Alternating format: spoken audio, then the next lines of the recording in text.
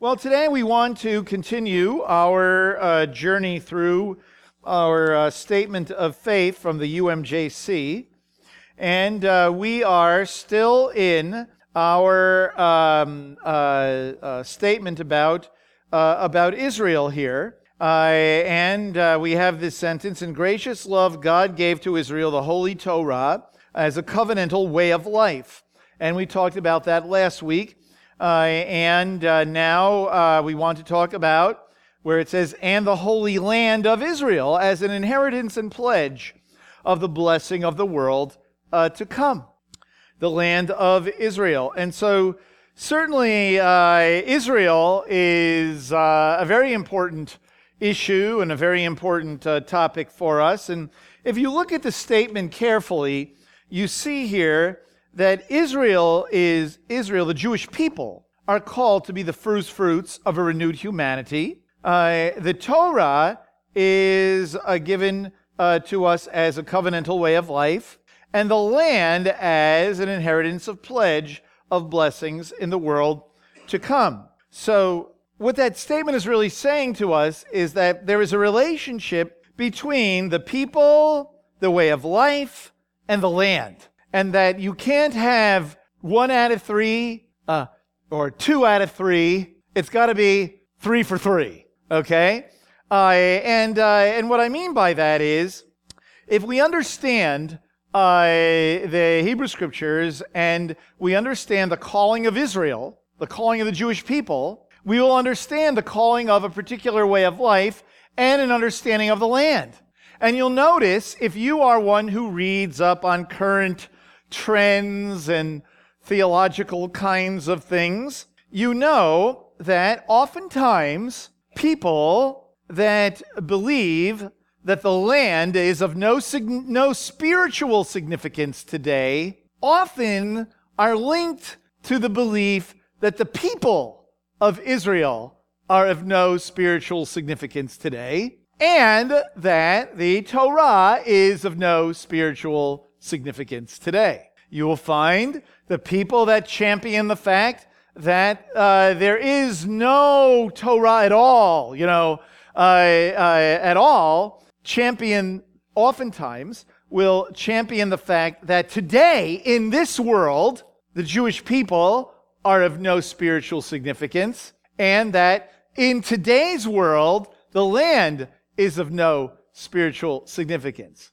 Now, some people who hold that the Jewish people have a significance in the future then hold that the land has a spiritual significance in the future, and perhaps the Torah as well. So these are all linked together. Now, again, if you are folks that are aware of current trends among believers, you know then that there is a definite move among believers in Yeshua away from the land promises to Israel. Now, just 10 years ago, I could not have said that. Just 10 years ago, could not have said that. But today, it is an amazing thing to witness that among many leaders of evangelical congregations and Bible-believing denominations hold to what we call a new narrative. That means a new story of the Middle East and a new story of Israel and the nations, and Israel and the Arab people and the Palestinian people. So what we have today is much more of a feeling that Israel does not have a legitimate right to self-determination in the land of Israel, and that the unique relationship of the land and the Jewish people no longer applies. And so it's important for us, of all people, to have a proper understanding of what the Scriptures have to say about these issues, and then about how we apply them to our lives today. So we've talked about the calling of the Jewish people. We've talked about the Torah and the way of life, the covenantal way of life that God has given to us. Now we want to understand that the land is intrinsic to the covenant.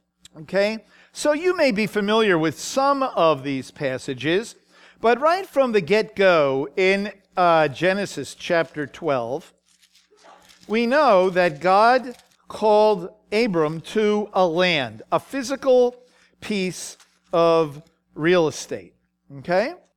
In chapter 12, we read here, now the Lord said to Abram, go forth from your country and from your relatives and from your father's house to the land which I will show you, and I will make you a great nation. Well, let's stop there. To the land that I will show you. That's a great teaching in and of itself. He doesn't actually tell them where. He says, follow me. Kind of like Yeshua, calling out his disciples. Oh, that's another sermon for a different day. But to the land that I will show you. Okay? And so we see that Abram is called to go to a land. Now, if you go down to verse 7, it says, and the Lord appeared to Abram and said, to your descendants I will give this land. Okay? You and your descendants. So we see, actually, if we go backwards here to verse 5 and 6. I should have read 5 and 6 and 7. And Abram took Sarai his wife and Lot his nephew and all their possessions which they had accumulated and the persons which they had acquired in Haran, and they set out for the land of Canaan. Thus they came to the land of Canaan. And Abram passed through the land as far as the site of Shechem to the oak of Moreh. Now the Canaanite was then in the land. And the Lord appeared to Abram and said, to your descendants I will give this land. Okay. Now, there's something interesting about this. First of all, it's interesting to note, if you go back to chapter 11, to the beginning of chapter 11, before the land, before God tells Abram to go to the land, we usually pass over this because you really got to be observing the text to get this. It says in verse 2, these are now, the sons of Noah and their descendants and so on. Notice it says, and it came about as they journeyed east that they found a plain in the land of Shinar and settled there. Now that's interesting. They journeyed east. Okay. So, Shinar is Mesopotamia. Okay, that's what that is. Shinar is Babylon. So that means they had to be west to travel east. Okay? So it's interesting. You got to wonder, I'll just say wonder, where was west that they traveled east to get there? What's interesting is that in the scriptures, well, actually, even if you go back, when Adam and Eve leave Eden, what direction do they go? They go east. John Steinbeck didn't make that up, okay?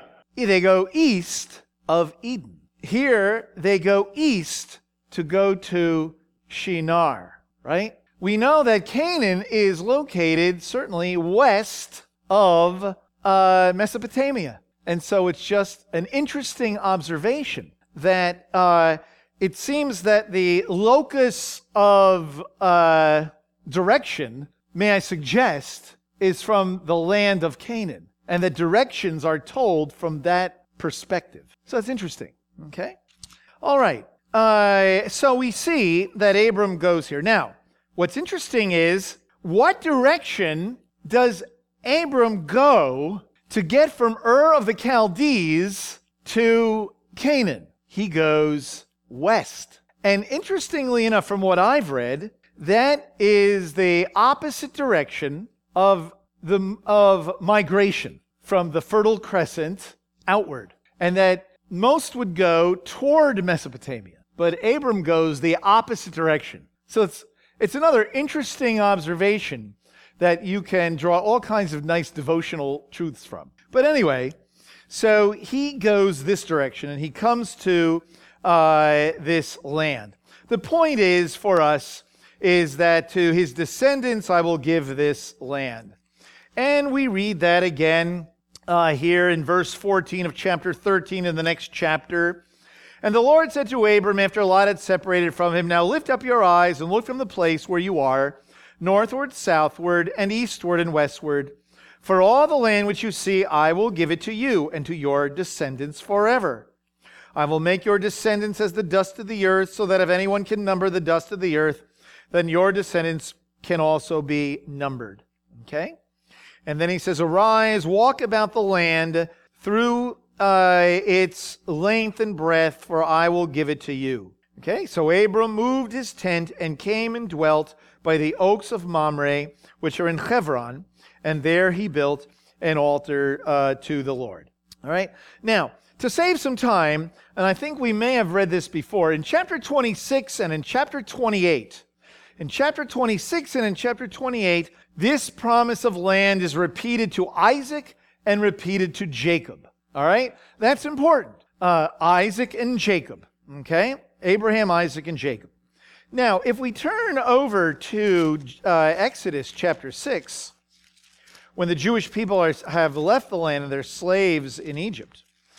In Exodus chapter 6, we read here, among the promises that God says where he's going to deliver the people out of Egypt, he says in verse 8, Exodus chapter 6 and verse 8, and I will bring you to the land which I swore to give to Abraham, Isaac, and Jacob. Boy, there you go. And I will give it to you for a possession. I am the Lord. All right? Okay, so we see here that the goal of coming out of Egypt is to get to the land. And the land is called a possession. Now, you see the word possession in lots of places. The word possession means that they were called to take this land. And from what I've read, in the context of ancient treaties and covenantal relationships, it's understood to be a gift. It's understood to be a gift. And we read in many passages, I will give this land to you as a possession. Okay? But the point is, we see it's called to be a possession. They're supposed to take it. Okay? All right. And so we see here very clearly in verse 8, this land that God had promised to Abraham, Isaac, and Jacob. You want to remember that even the reason that God is taking them out of Egypt is because of the promise to Abraham, Isaac, and Jacob. Back in Exodus chapter 2, at the end of the chapter, when the people cry out, it says God remembered his covenant with Abraham, Isaac, and Jacob. So he redeems them out of Egypt because of the promise to Abraham, Isaac, and Jacob. And he's going to take them to Israel, Canaan. And really it's back there because before they were enslaved in Egypt, they were living there. They had been there and they left, right? And Abraham actually owned property there already. And so God promises that he's going to bring them to the land, right? Now, after the Jewish people are redeemed out of Egypt and they walk through the sea on dry ground, the first thing they do is sing a song. And this song is one of a number of songs that really give thanks to God and really teach about the promises of God to the people. So in Exodus chapter 15, in verses 16 and 17 and 18, these are very important verses of what God says he's going to do. In a way, it's almost like a paradigm. We see here, terror and dread shall fall upon them, speaking of the inhabitants of, beginning in verse 15, I guess. Then the chiefs of Edom were dismayed. The leaders of Moab trembling grips them. All the inhabitants of Canaan have melted away. Terror and dread fall upon them. By the greatness of thine arm, they are motionless as stone. Until thy people pass over, O Lord, until the people whom thou hast purchased. That will bring them and plant them in the mountain of thine inheritance. The place, O Lord, which thou hast made for thy dwelling. The sanctuary, O Lord, which thy hands have established. The Lord shall reign forever and ever. And so here we see that the people have been purchased. They belong to God, this people, Israel. And he's going to plant them. Look what it says, in the mountain of God's inheritance. So it's interesting that here we see the mountain, speaking of Mount Zion, this is where they're planted, and this is where the sanctuary is going to be, that this is called God's inheritance. Now, the word inheritance is an interesting word, and it's used, as we'll see, oftentimes for the land being called an inheritance. Inheritance denotes relationship. It's one thing to simply take possession of something or to be given a gift. It's another thing to inherit something. You inherit something from someone. There is an understanding of relationship. And so the word inherit is used obviously as a metaphor for God's relationship to this land. That there is a unique relationship between God and that piece of property that's still there, right? So that's why it's called, of course, the Holy Land, all right? It is a land that indeed belongs to God. You read in a passage like Leviticus chapter 25, there in verse 23, that the land is mine, you're aliens and sojourners with me. All right? So that's quite clear. The land is indeed God's inheritance. And then it says, the place, O Lord, which thou hast made for thy dwelling.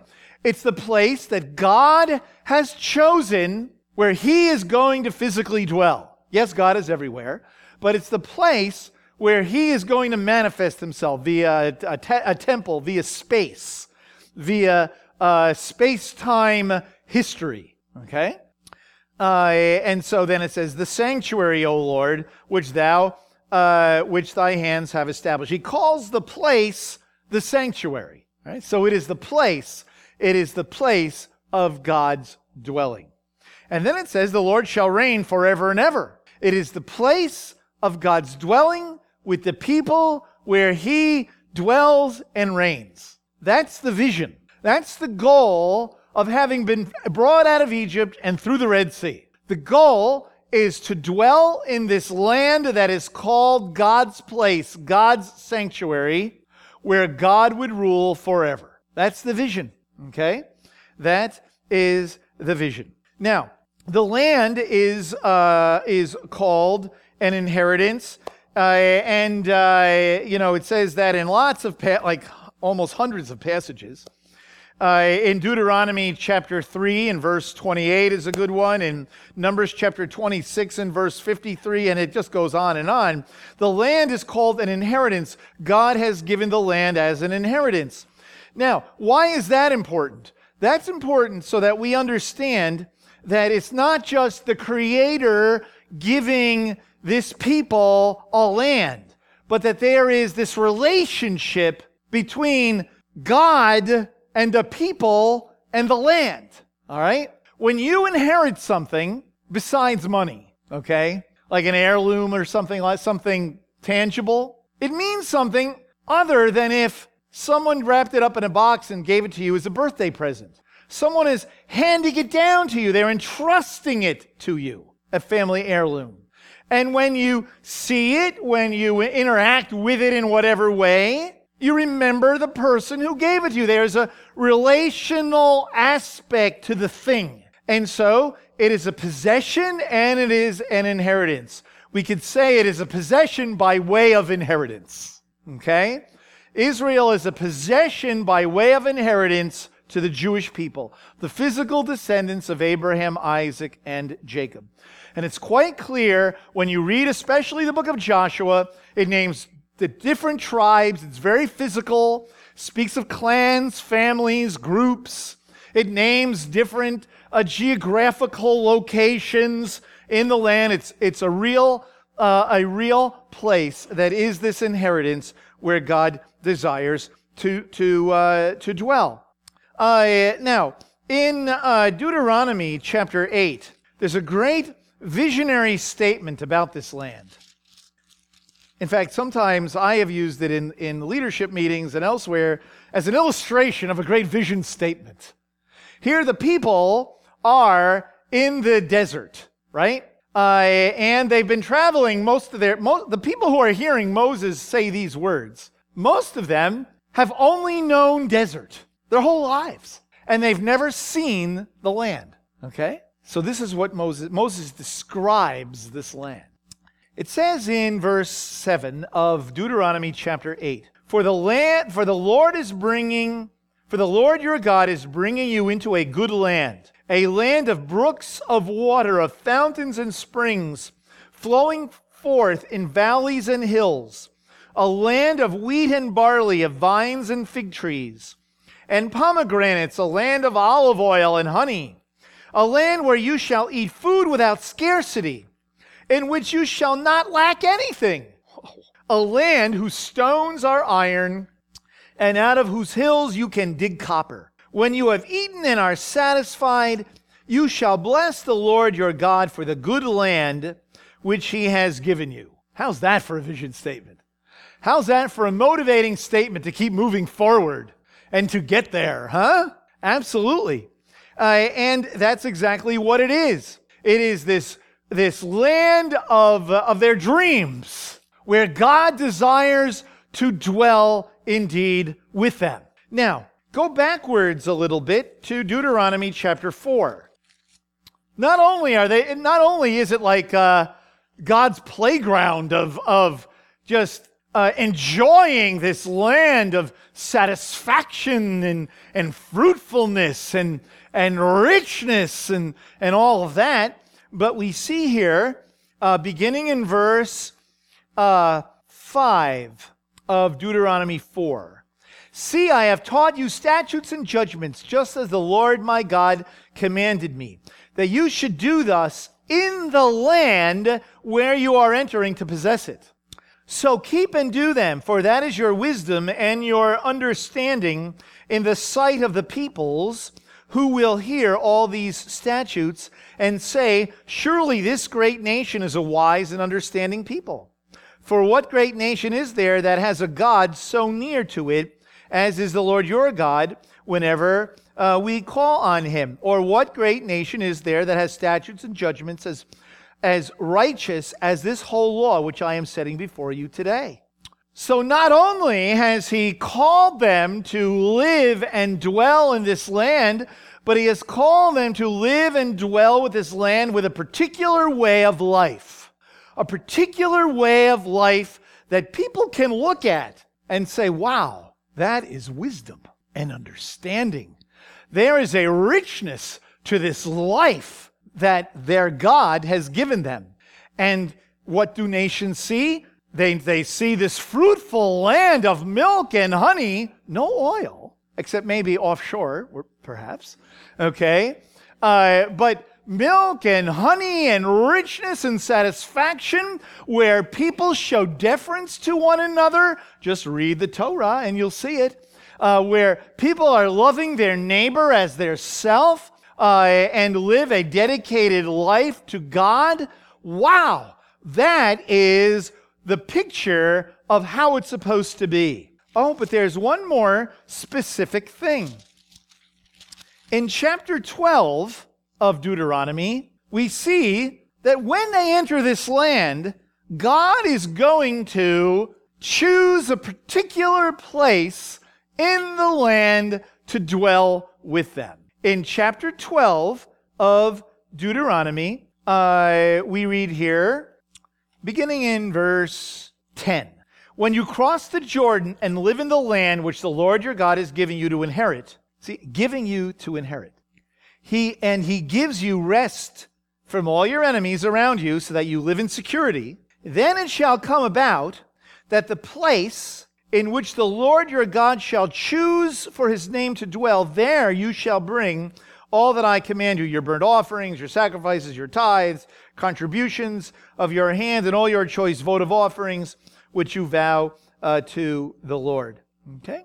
Then it says, and you shall rejoice before the Lord your God, you and your sons and your daughters, your male and female servants, and the Levites who is within your gates, since he has no portion of inheritance, and so on.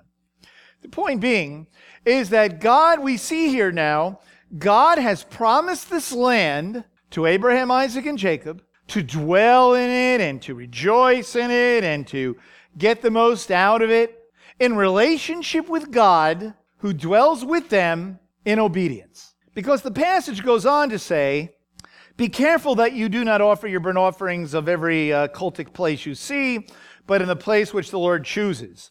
Now, we could go on. If we were to read now the end of Deuteronomy, we would see, beware, like in the Song of Moses there, beware, because if you're disobedient, you may have to leave the land. And so there is this relationship with Israel in the land, in obedience, with God dwelling in their midst, ruling forever, and that is the vision. So it's very interesting. The way this is laid out in the Torah, in its context, in its actual context, the Torah itself is a visionary statement of how life is to be lived in the land with God dwelling among them and ruling them. Okay?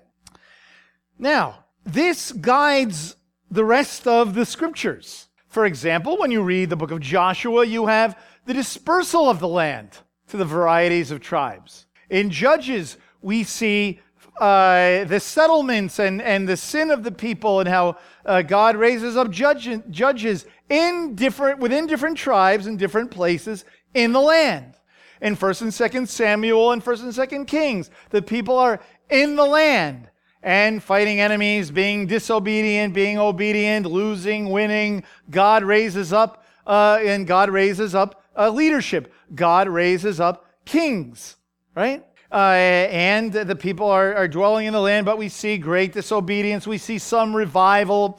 But generally speaking, it's kind of a downward spiral, and ultimately, the people leave the land because of sin, because of disobedience to God, right? God, in the meantime, God had raised up the varieties of prophets warning the people about this issue that they are going to have to leave the land because of rebellion to God. Not that God would take away the promise, because turn with me to Leviticus, Ezekiel chapter 36. This is a very important passage about the land. Very important.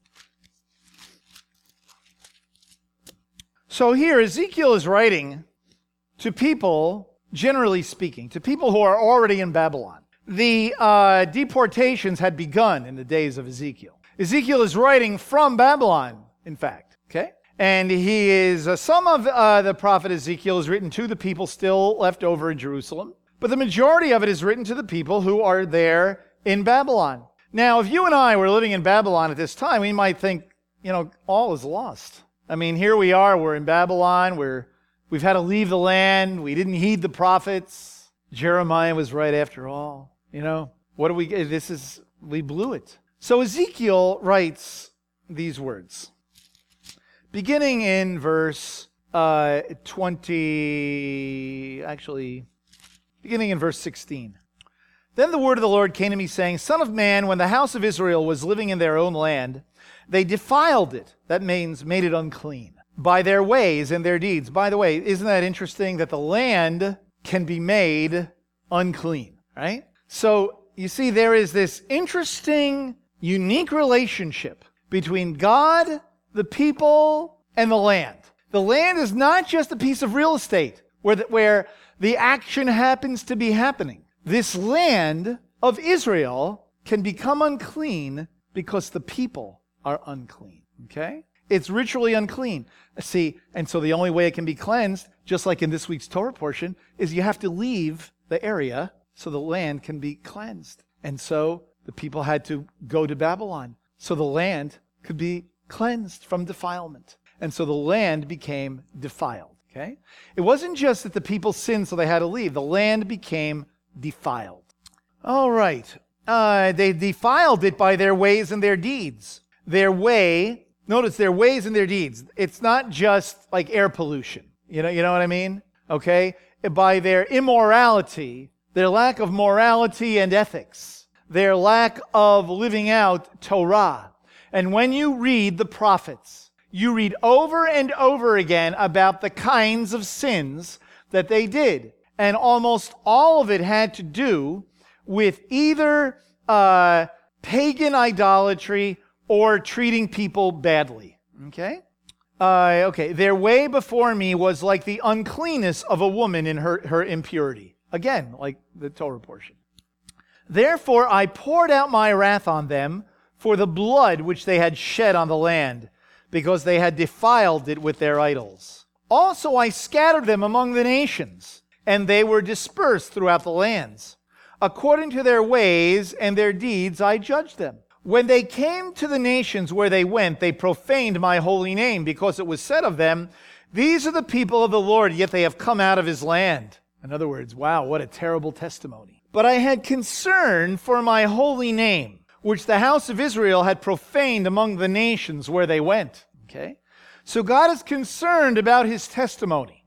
Therefore, say to the house of Israel, thus says the Lord God, it is not for your sake, O house of Israel, that I'm about to act, but for my holy name, which you have profaned among the nations where you went. And I will vindicate the holiness of my great name, which has been profaned among the nations, which you have profaned in their midst. Then the nations will know that I am the Lord, declares the Lord God, when I prove myself holy among you in their sight. So God is going to do something to this people as a testimony to the nations, so the nations will know who God is. Okay? Now he's going to begin to describe what he's going to do in verse 24. For I will take you from the nations, gather you from all the lands, and bring you into your own land. Notice he calls it your own land. I'm bringing you back to the land that I gave you, the land of your inheritance, the land that you are stewards of, the land that is yours.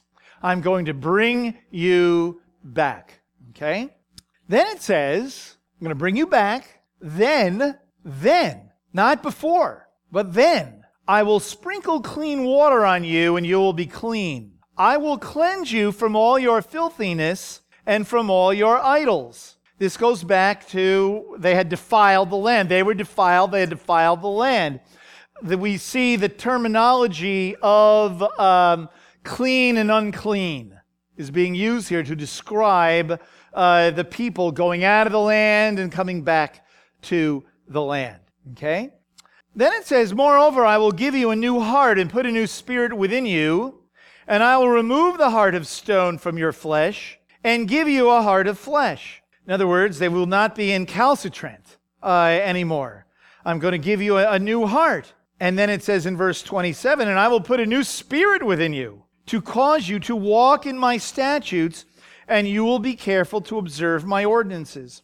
What is he going to do? It says, and you will live in the land that I gave to your forefathers, so you will be my people, and I will be your God. God says here, what I'm going to do is I'm going to gather you from all over the world, and I'm going to bring you back to this land, and I am going to empower you via the Ruach HaKodesh, the Spirit of God. I'm going to give you a new heart, tantamount, may I say, to circumcise your heart and give you my Spirit to empower you to live out this way of life in this land. And then it says, and I will be your God. You will be my people, and I will be your God, with God dwelling among them in their midst. In other words, I'm going to do what I said to Abraham, Isaac, and Jacob, what I said back in before I brought you out of Egypt, what I said to you when you were after I brought you out of Egypt and you were ready to enter the land.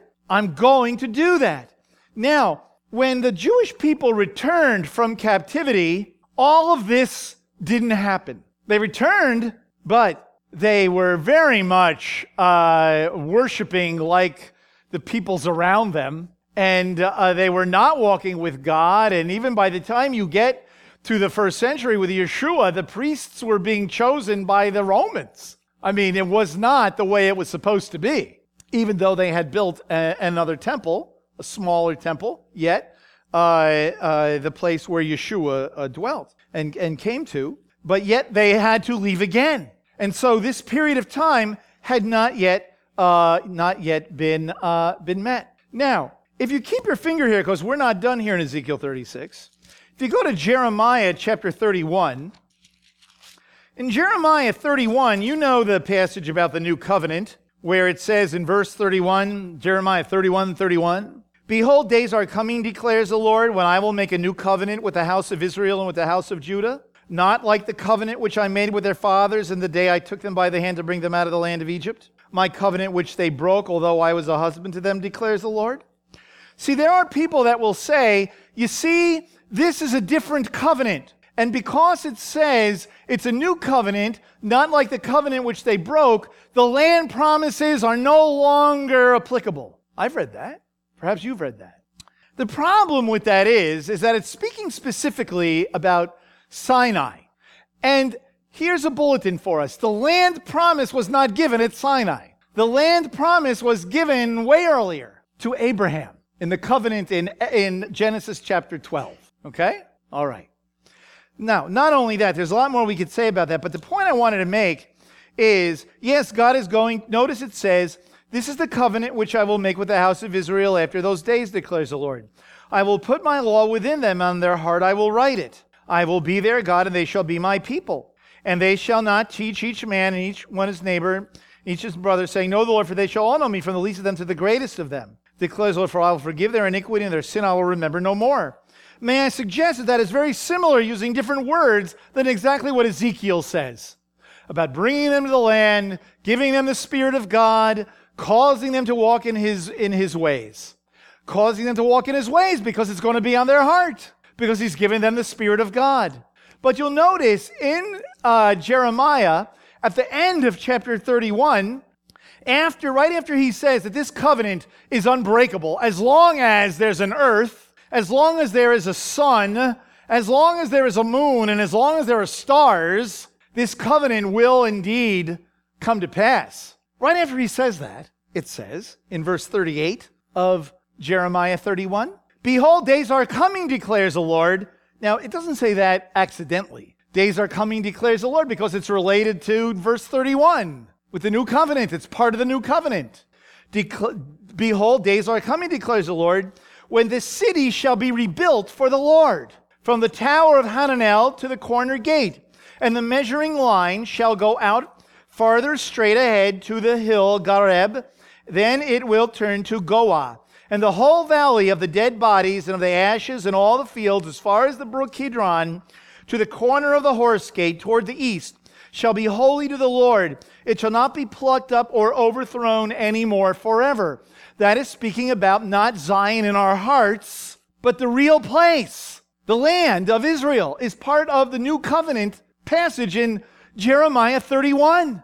And as much as God is going to give us a new covenant and place the Torah in our inward parts and forgive our sins forevermore, so He is going to restore the land, the physical land of Israel. You can't be honest with the text and simply pick and choose what you're going to say is going to happen so it fits into your particular theology. Okay? So, that's very important. Now go back to Ezekiel 36 and let's see what it says in the rest of this chapter. It says in verse 29 of Ezekiel 36, when God brings them back to the land, gives them the Ruach HaKodesh, causes Israel to dwell in His ways, in His land, with God as their physical living God with them. Moreover, I will save you from your uncleanness, and I will call for grain and multiply it. And I will not bring a famine on you. And I will multiply the fruit of the tree and the produce of the field, that you may not receive again the disgrace of famine among the nations. Then you will remember your evil ways and your deeds that were not good. And you will loathe yourselves in your sight for your iniquities and your abominations. I am not doing this for your sake, declares the Lord God. Let it be known to you, be ashamed and confounded for your ways, O house of Israel. Thus says the Lord, on the day that I cleanse you from all your iniquities, I will cause the cities to be inhabited, and the waste places to be rebuilt, and the desolate land will be cultivated instead of being a desolation in the sight of everyone who passes by.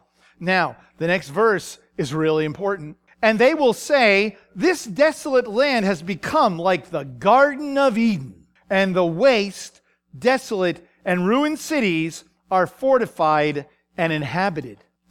Then the nations that are left round about you will know that I, the Lord, have rebuilt the ruined places and planted that which was desolate. I, the Lord, have spoken and will do it. To save some time, I won't read the last two verses there. So you see that we see the land flourishes very descriptively.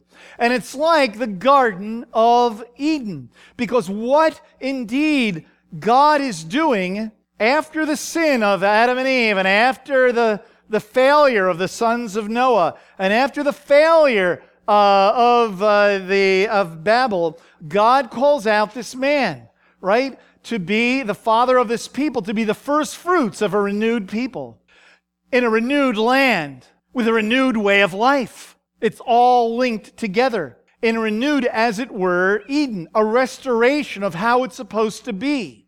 That's why he says, be fruitful and multiply. That's why the land flourishes and is written about in such great descriptive form. That's what God desires. And you see Israel, the land and the people and the word, the law, all of it, a package deal, is supposed to be something, is like a showcase of the kingdom of God. A showcase of the renewed heaven and earth. A showcase of how it's supposed to be. See? Now, when Yeshua came, when the Messiah came, the beginnings of this took place, right? We know that a remnant of Israel believed, but still there was great rebellion. The majority of people in the land did not believe. And for a variety of that and other reasons, the people left the land once again. But God, in his unconditional promise, still had and has this hope of people, land, and word, and Torah, all linked together. And so we are living in a day that theologically people call it a prolepsis. We live in between. We live in between the beginning of the end and the end of the end. And in between the beginning of the end and the end of the end, we see that God has yet called out a remnant of Jewish people. He's called out also those from the nations. And over the course of time, in God's providence, he has been restoring the Jewish people. And in the last 60 to 70 years, or really I'll say 150 years, when you really think about it, has been calling out Jewish people once again as believers. If you go back in recent history in Europe, in England and in Germany, in the middle 1800s, you had quite an outpouring of the Ruach HaKodesh in Europe. That is when the Hebrew Christian Alliance was born in 1869. Isn't that interesting? Became later the Messianic Jewish Alliance that we know today. All right? And since that time, a trickle of Jewish people have been coming to faith.